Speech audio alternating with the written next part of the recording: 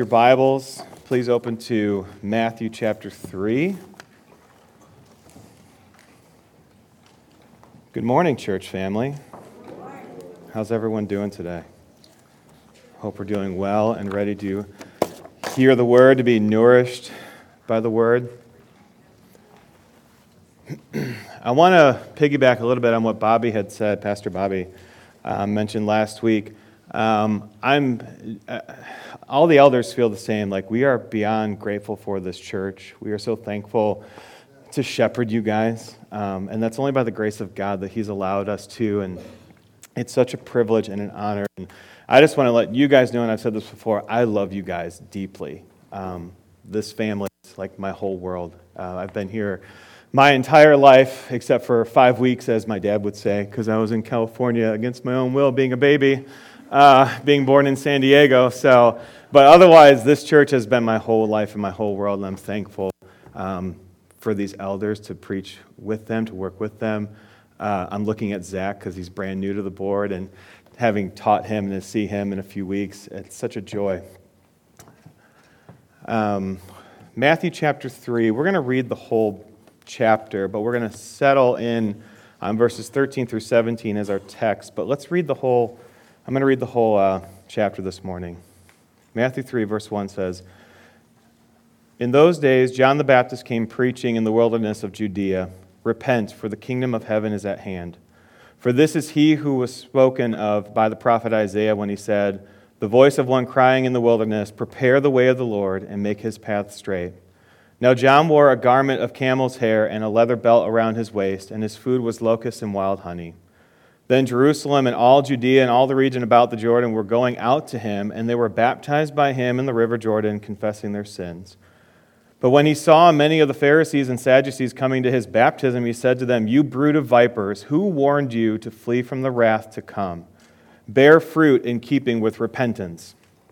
And do not presume to say to yourselves, we have Abraham as our father, for I tell you, God is able from these stones to raise up children for Abraham. Even now the axe is laid to the root of the trees. Every tree, therefore, that does not bear good fruit is cut down and thrown into the fire.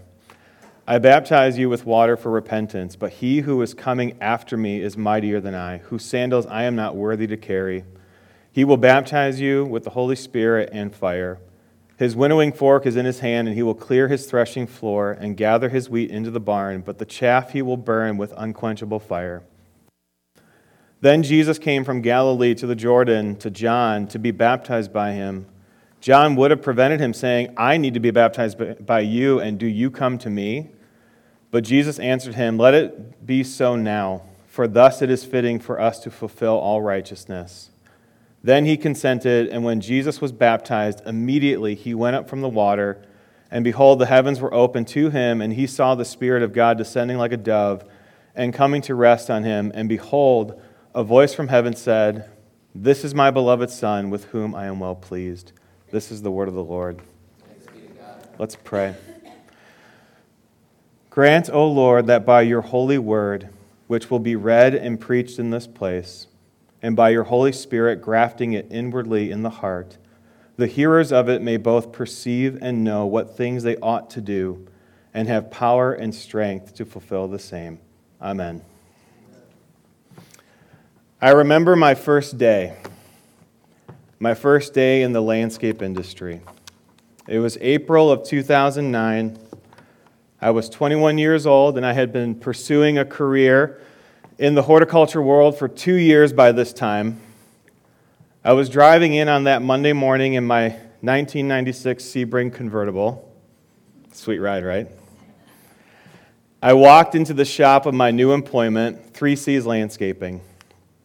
I sat down in a room with a group of other landscapers. Some of them were new like me, and some of them had a lot of experience. And wouldn't you know it, it was downpouring that entire morning. Heavy storm, some lightning. I sat in that room from 7 a.m. till about 8:30 a.m. And then one of my managers, my new managers, came by and said it was a rain day, and we were told that we could go home. So needless to say, I didn't do any gardening that day. But I did the next day, that following Tuesday. That was the beginning of what is now my 13-year career in this industry as a horticulturist.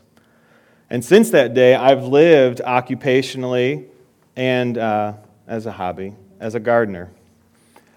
And working as a horticulturist means that I've been engaging in very distinct practices, such as garden maintenance, planting, plant health care, pruning, and even listening to people use poor horticultural terminology.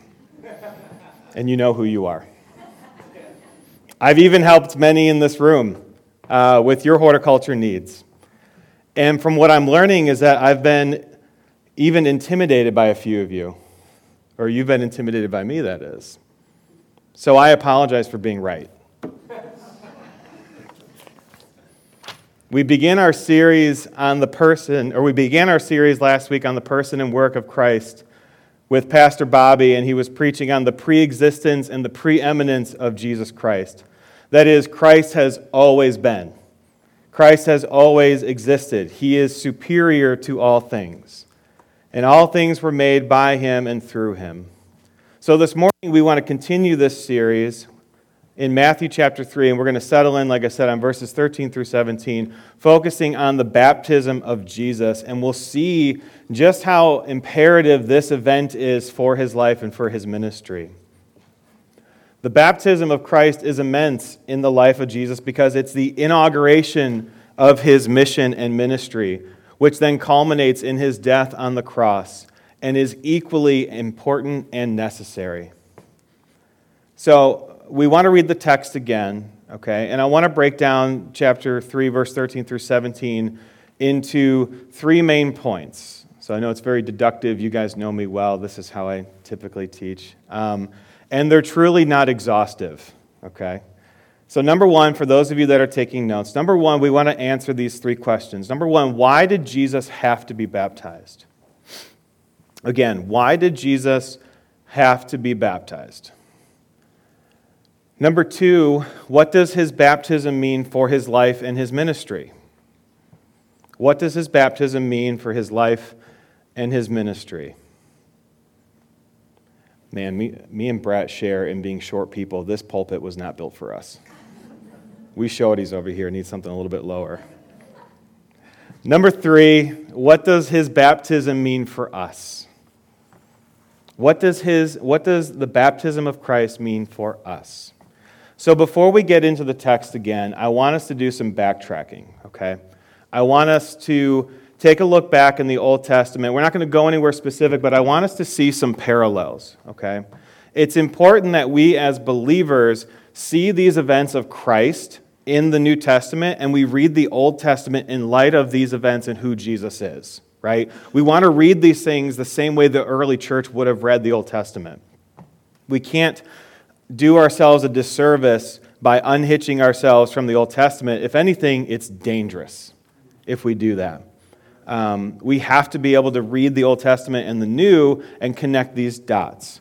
So in light of what we're learning currently through the book of Exodus, and I was just thinking about these things one day as I'm putting these notes together, what we're learning in Exodus and going over Matthew 3:13, verses 13 through 17, it echoes everything that we're going through where Moses is delivering the nation of Israel from Egypt, okay? First century Jews would have read Matthew, the book of Matthew, and they wouldn't have known any different. Right? They would have seen the events that took place in Exodus. They would remember these things, and they would see Moses, and they would see Jesus, right?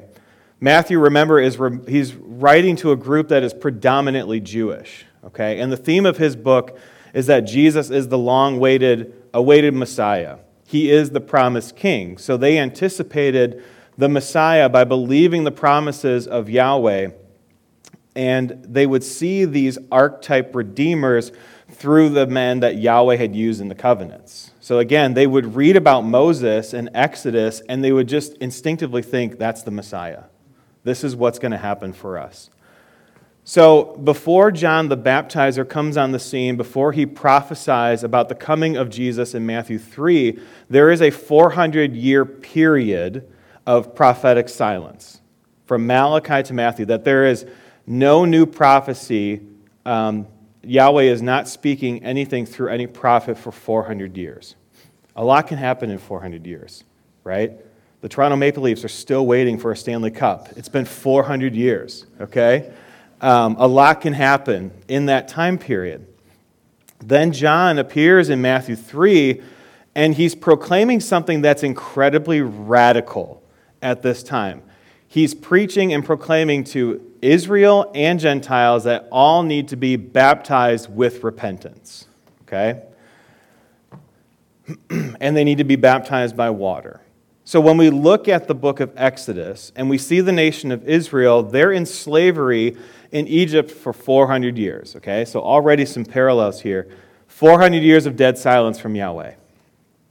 Then Moses comes on the scene, and Yahweh speaks to Israel through Moses and ultimately delivers them from slavery.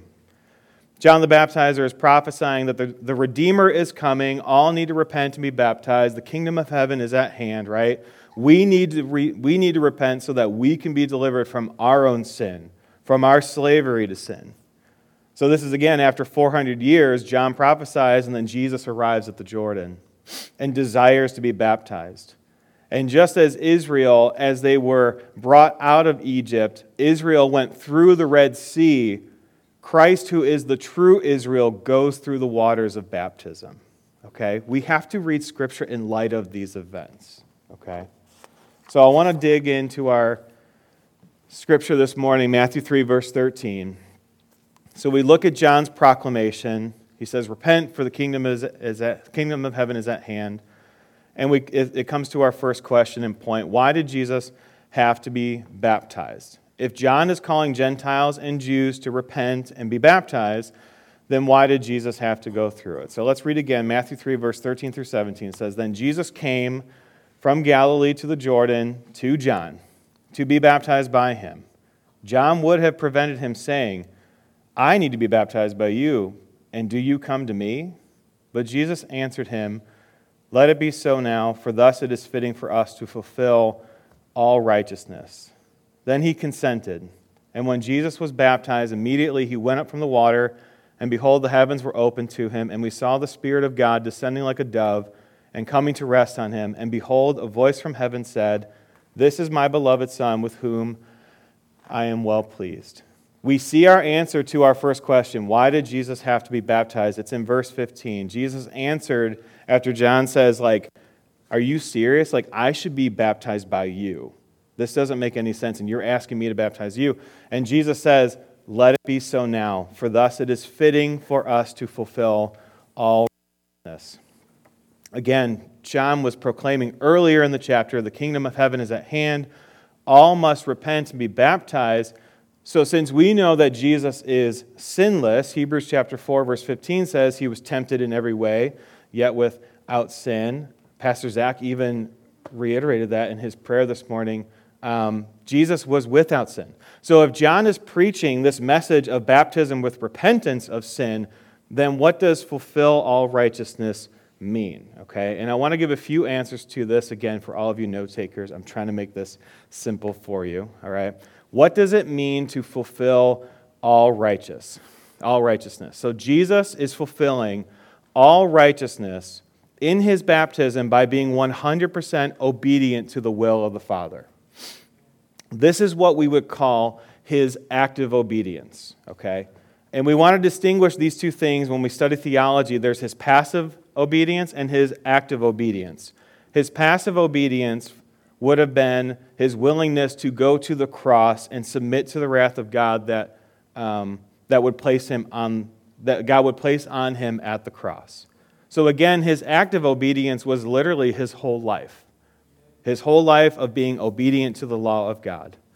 So that in order for the righteousness of Christ to be completely fulfilled, it was necessary for Jesus to live a perfect life according to the law and to fulfill the prophets. God the Father could not have sent Christ to earth to immediately go to the cross for our sin, and we would stand guiltless before a holy God, but we would not be righteous.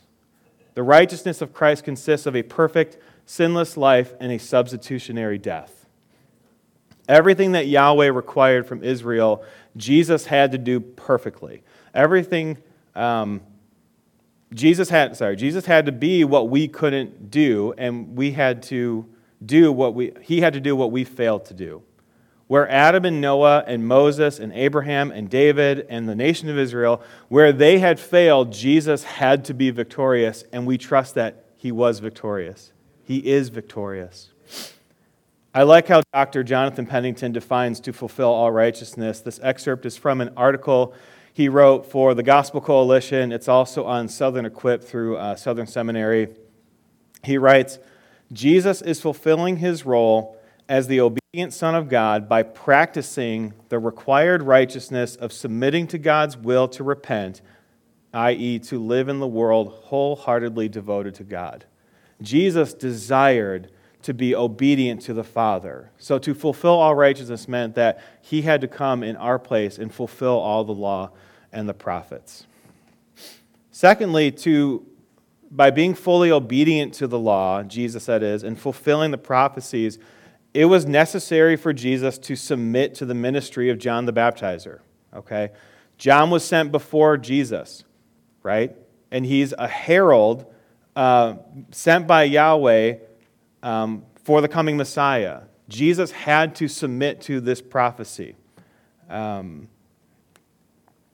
had a very unique role that he would fulfill the prophecy of Isaiah chapter 40, that is, where we see in Matthew 3, the voice of one crying out in the wilderness. We read in verse 1 of chapter 3, it says, in those days John the Baptist came preaching in the wilderness of Judea. And this was common for prophets to be doing this in this type of area. That prophets would have been preaching, they would have been prophesying in the wilderness, in the desert. So now John comes on the scene, and the new command for Israel and for Gentiles is that they must repent and be baptized. So since Jesus did not have sin to repent of, he still had to obey the law and the prophets by going through the waters of baptism. It was essential and necessary that Jesus submit to this prophecy by John. And sometimes you kind of have to sit back and ask yourself, can you imagine if Jesus had come to the Jordan and bypassed everything that John was doing? Like, our salvation would be ruined. It is essential that Jesus fulfilled all of these things. So he submitted to John's ministry. And thirdly, to answer what does it mean to fulfill all righteousness, I want to make a third point, and this kind of stems on Jesus being sinless. So I want us to sink a little bit deeper this morning, okay? So for those of you who are, it's kind of like when you're stretching. So for those of you that are like workout gurus and you know who you are, right? Yeah, I got some nods up here, okay? We're going to take that deep breath and we're going to sink a little bit deeper and get that deep stretch, right? Okay? Christ is the final Adam, or the last Adam, as Paul refers to him in 1 Corinthians chapter 15, verse 45. Adam is the federal head of all humanity, and we are all born in Adam, right? And we are all born into sin because of Adam. So apart from Christ, we are in Adam. But because we are in Adam, we need to repent of our sins and believe the promises of God in order to stand justified before the Father. Jesus is the final Adam. He's the firstborn of the new creation. Christ did not have to be baptized for repentance, right? Hebrews chapter 4, he's sinless. But we need to repent. So Christ is going before us, and he's doing it for our repentance. In order for us to be in Christ, he needs to do first all of these righteous things that we need to do. So I want to clear the air a little bit. A lot of times when we come to this portion of Scripture, we think well, yeah, Jesus got baptized as an example for us to follow. You're not wrong. However, there's way more depth into this than we can ever imagine. Jesus is doing this for his righteousness and for our righteousness, so that we can stand before a holy and a perfect God. Like I said, his life and his ministry go hand in hand with his substitutionary death.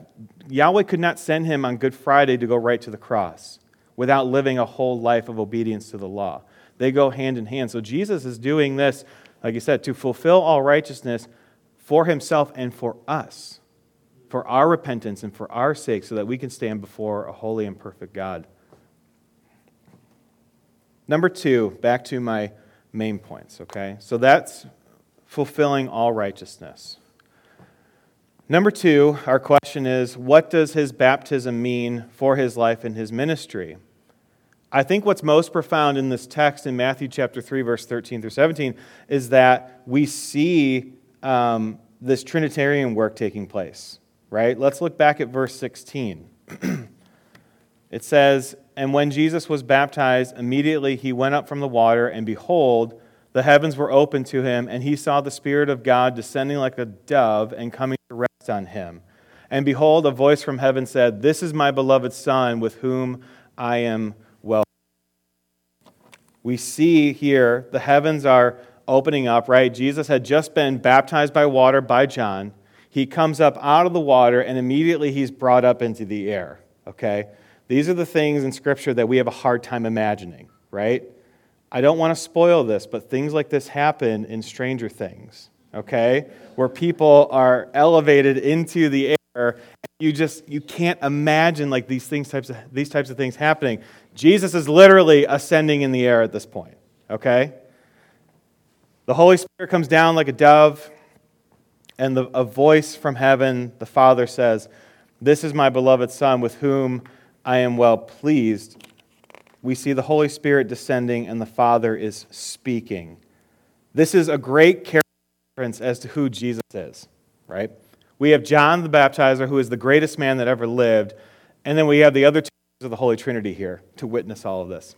And we also see the divine nature of the love the Father and the Son share together, and as we learned last week, for all eternity, for all existence. The Spirit here is anointing Jesus as the Messianic King. Remember, we have to think about how Matthew's writing to these readers. He's writing in a way that Jesus is the promised Messiah King who's also the servant King.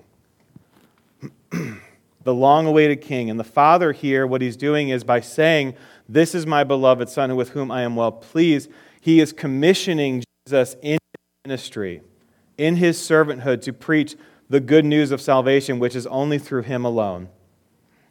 And that he would commission him also to go to the cross, to die a substitutionary death for the elect. So not only do we see this Trinitarian work here in the baptism of Christ and in his life, we see this for us as well, right? We've been talking a lot about this in our Bible Hour class as it pertains to tulip and Calvinism. The Father elects and foreloves, right? Jesus the Son secures our salvation. He redeems us. He's the one that brings us to the Father. The Father is the one that reveals, that gives us to Jesus, and Jesus brings us to the Father. He secures our salvation. He secures our righteousness before the Father in his life and in his death. And then we are baptized into Christ by the Holy Spirit, who also sanctifies us by his word. Let's flip over to one verse, Acts chapter 1. I should have had you guys go there a little bit sooner, but Acts chapter 1.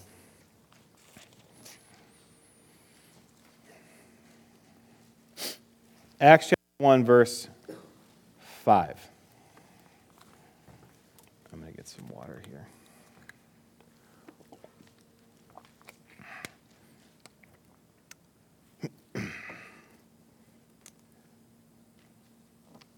Verse 5 says, "For John baptized with water, but you will be baptized with the Holy Spirit not many days from now," right? So there's a beautiful thing happening here is that, and we're going to get into this later, but we are baptized uniquely into Christ. Our baptism is a picture of his burial and his death and our sins being put to death, but we are being baptized by the Holy Spirit into who Jesus is, right? That we are uniquely identified with Jesus, and Jesus is identifying with us. His baptism is also, for his life and ministry, it's a picture of his death. So for us, we need to be baptized accompanied with true repentance, right? Not just a simple like, "I'm sorry, God's so good, and it's my fault, my bad." No, that we understand that we have committed cosmic treason against a holy and a perfect God. That we understand who Jesus is in light of like what our sin is. That we And the washing of water here is also, it's a symbol of our death again and our sin being washed away for all eternity. We don't believe that this water can actually physically remove all of your sin. It is a picture. It is a symbol, right? We are washed by the blood of Jesus Christ for all eternity. That we are being buried with Christ. Our sin is being put to death. But what's taking place here for Jesus is the opposite. In his baptism, it is a picture of him taking on our sin for our repentance, right? Jesus had no sin to be washed of. Again, he is perfect and sinless. So he's fulfilling all this righteousness by being baptized for our sake, for our repentance. We see this great exchange beginning to happen. Remember, like the illustration I used about my work and like his baptism is that this is his inauguration. This is the beginning of these things. And at this time, remember, Jesus is probably around like 30 years old. This is the beginning of his ministry. But we see this great exchange at his baptism, okay, that's taking place. Our sin is being imputed to him. And at the cross, he will die for it. And we receive in exchange his righteousness so that we can stand before the Father guiltless and righteous. Only because of the work of Jesus Christ and his righteousness. There's nothing that we could have done to have earned that. R.C. Sproul says in his book, The Work of Christ, which is a great book, by the way, if you want to read it. The Work of Christ, he says, what did Jesus do? He obeyed the law perfectly, so he earned the blessing and not the curse. At the cross, our sin was transferred to his account and was laid upon him. That meant he received the curse and not the blessing. But in our redemption, his righteousness is imputed to us, so we receive the blessing and not the curse that we deserve. It's interesting to note, too, that Jesus' active obedience is bookended with his baptism and the Eucharist. These are things that God has given the church as a means of grace so that we can follow him in obedience, but also it's how he identifies with his people. Jesus did all of these things so that he can identify himself with us. And number 3, last point. What does the baptism of Christ mean for us? Matthew chapter 3 is one of the most explicit calls to the gospel. Matthew tells us in verse 2 of chapter 3 that as John is prophesying here, he says, we need to repent, for the kingdom of heaven is at hand. So it means that we need to repent of our sins, again, against a holy and a perfect God, and we need to be baptized in the likeness of Christ's death so that we can live with him for all eternity. Again, this is not just simply an example for us to follow. This is eternity at stake, okay? We need to be baptized in the likeness of Christ's death so that we can live with him for all eternity, because the thing is, the flip side is not so joyous. You cannot expect a life of eternity if you do not have faith in Jesus, if you do not believe the promises of God, which all have their yes in Jesus. Matthew chapter 7, verse 21 through 23 says, not everyone who says to me, Lord, Lord, will enter the kingdom of heaven, but the one who does the will of my Father in heaven. On that day, many will say to me, Lord, Lord, did we not prophesy in your name? Did we not do many works, mighty works in your name? And then will I declare to them, I never knew you. Depart from me, you workers of lawlessness. Guys, it's not enough to go to church. It's not enough to even attend Bible hour or do outreach or to be kind to your neighbor. One must have genuine faith to receive eternal life. Your works apart from regeneration are as filthy rags. That's what the Bible says. They are disgusting. They are not worthy. They are awful. And you need to repent and believe. I read something briefly, I'm going to kind of paraphrase, by Burke Parsons. He's a pastor down at St. Andrews in Orlando. He says that we are not saved by our own works, but the works of Christ. There is nothing that we could do. Guys, I've been here 35 years, and 35 years of being in this building is not enough to merit salvation. I have to believe what the Bible says about Jesus and trust in Him for my salvation and my soul. You must take Christ by faith. So what is faith? We've been talking about this a lot lately, and we just want to keep reminding ourselves of these things. Faith consists of three things: knowledge, assent, and trust.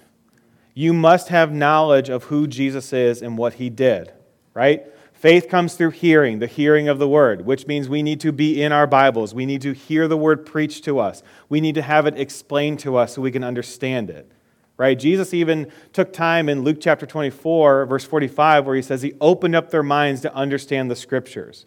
That is, He went through the law and the prophets and He explained to them, this is where I am in the Old Testament. We have to know who Jesus is, and we can only do that by reading our Bibles. And God has so graciously given us His Word. We shouldn't neglect it. That we believe that Jesus came as a ransom for many. That He lived a sinless life. That He went to the cross to bear the wrath of the Father. That He was buried, and that there was silence on that Saturday. But then He rose again on that Easter morning and He crushed the head of the serpent. These are things that we have to know and understand. Number two, assent. You must assent to the validity of these claims about Jesus. You must actually think they're true, right? You can't just hear these things and be like, nah, I don't believe that. No, we have to believe these things to be true. And lastly, we have to finally place our trust in Christ alone. If you do place your trust in Christ alone, He will sanctify you, and the Holy Spirit will cause you to walk in obedience with Him. So if anything this morning, if you're sitting there and you are not trusting in the person and the work of Christ to save you, then please, I beg you, take Christ this morning. Romans chapter 10, verse 9 says, because if you confess with your mouth that Jesus is Lord and believe in your heart that God raised Him from the dead, you will be saved. Just as we learned in our pardon and confession that if we confess our sins, He is faithful and just to forgive us and wash us from all unrighteousness. God would not be God if He did not forgive us when we confess our sins. He wouldn't be who He is. He would not be right. He would not be just. So if we confess these things, as Romans 10 says, that Jesus is Lord, that God raised Him from the dead, it is a guarantee that you will be saved. This is why Christians should be characterized by their rest in Jesus. We shouldn't be people that are all worked up and uptight and chaotic and worried about everything. We should be characterized by rest and refreshment because Jesus has gone before us to do the work. And we're resting in Him for our soul and our salvation. We see this also, this message of repentance and baptism. It's not exclusive to John the Baptist. Let's go to Acts chapter 2. If you're still there, Acts chapter 2, verse 37 through 41. At Pentecost, the apostles are preaching the gospel. They're being accused of drunkenness, right? And Peter's like, dude, it's 9 a.m. Right? And he lays out the gospel in one incredible sermon. And then those that mocked them had asked, what shall we do? Verse 37 says, now when they had heard this, they were cut to the heart and said to Peter and the rest of the apostles, brothers, what shall we do? And Peter said to them, repent and be baptized, every one of you, in the name of Jesus Christ, for the forgiveness of your sins. And you will, here's the guarantee, you will receive the gift of the Holy Spirit. For the promise is for you and for your children and for all who are far off, everyone whom the Lord our God calls to Himself. And with many other words he bore witness and continued to exhort them, saying, save yourself from this crooked generation. So those who received His word were baptized, and were added that day about 3,000 souls. The power of the gospel. Peter says, repent and believe, be baptized for the forgiveness of your sins, and you will be given the Holy Spirit, who is going to be with you forever until the end when Jesus returns, and we will see Him face to face. So maybe even you're sitting here this morning and you've confessed your sins, right? You've placed your trust in the work of Christ, but you haven't been baptized yet. If anything this morning as well, I encourage you to be baptized, to walk in obedience, right? Jesus was baptized for your sake and for your repentance so that we should do likewise. Let's move to chapter 8 of the book of Acts.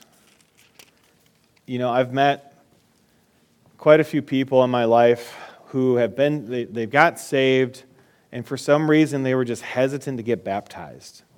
It's such an interesting dilemma because it's like, my instincts are to be like, what are you waiting for? Right? We want to be obedient. We want to be people that are characterized by our obedience to the Word. And we see this urgency of repentance and baptism. Right? John the Baptizer is prophesying them together. Peter is saying to a group of thousands of people, repent and be baptized. They go hand in hand. We want to walk in obedience.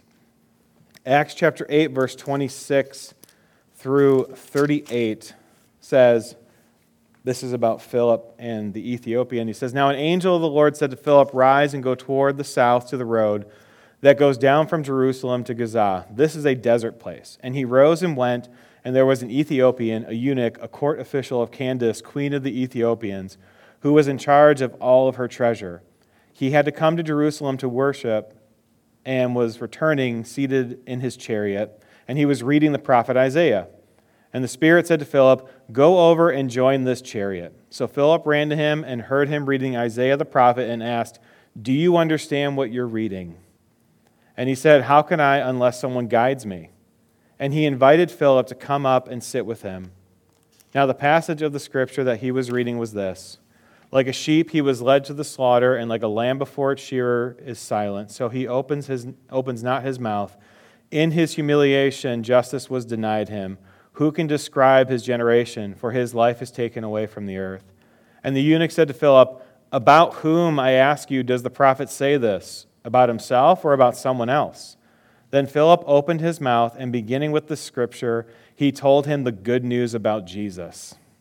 And as they were going along the road, they came to some water, and the eunuch said, see, here is water. What prevents me from being baptized? And he commanded the chariot to stop, and they both went down into the water, Philip and the eunuch, and he baptized him. We see we see the urgency that after understanding and receiving the gospel, the eunuch was like, I need to get baptized. I need to have all my sin washed away. I need to be baptized in the water in the likeness of Jesus' death, his burial, and his resurrection. There's an urgency for this. Like I said, after hearing the gospel explained to him, the man believed and he desired to be baptized. The baptism of Christ is monumental for the believer. It distinctly sets us apart from all other religions because Christ has gone before us to do the work perfectly. After regeneration, we respond by faith to walk in obedience and mimic his life. We do not get baptized to obtain faith or grace. We do these things in response to the faith that we've been given by Jesus. So don't wait. If you haven't been baptized yet, don't wait. Don't hesitate. Walk in obedience and be baptized.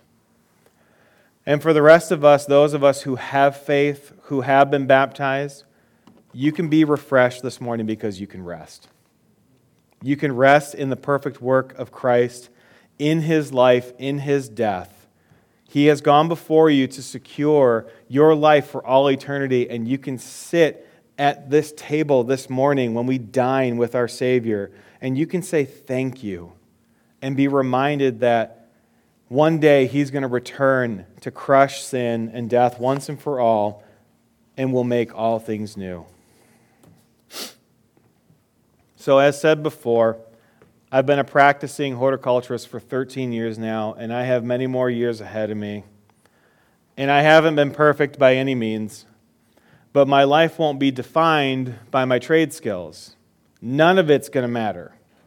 What matters is that I am in Christ and how I live my life according to the gospel. And I won't do that perfectly either, and many of you know me. I'm not perfect. I'm so far from it. But the beautiful thing is that Jesus already did these things perfectly for me and for you. He fulfilled it for your sake and for mine. And we can rejoice because Christ has died, Christ has risen, and Christ will come again. So church, this morning, take heart, believer, because our King is coming. Let's pray.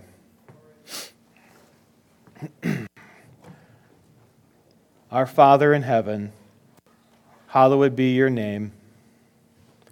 Your kingdom come, your will be done, on earth as it is in heaven. Give us this day our daily bread, and forgive us our debts as we also forgive our debtors. And lead us not into temptation, but deliver us from evil. For yours is the kingdom, the power, and the glory forever and ever. Amen. Church, rise now.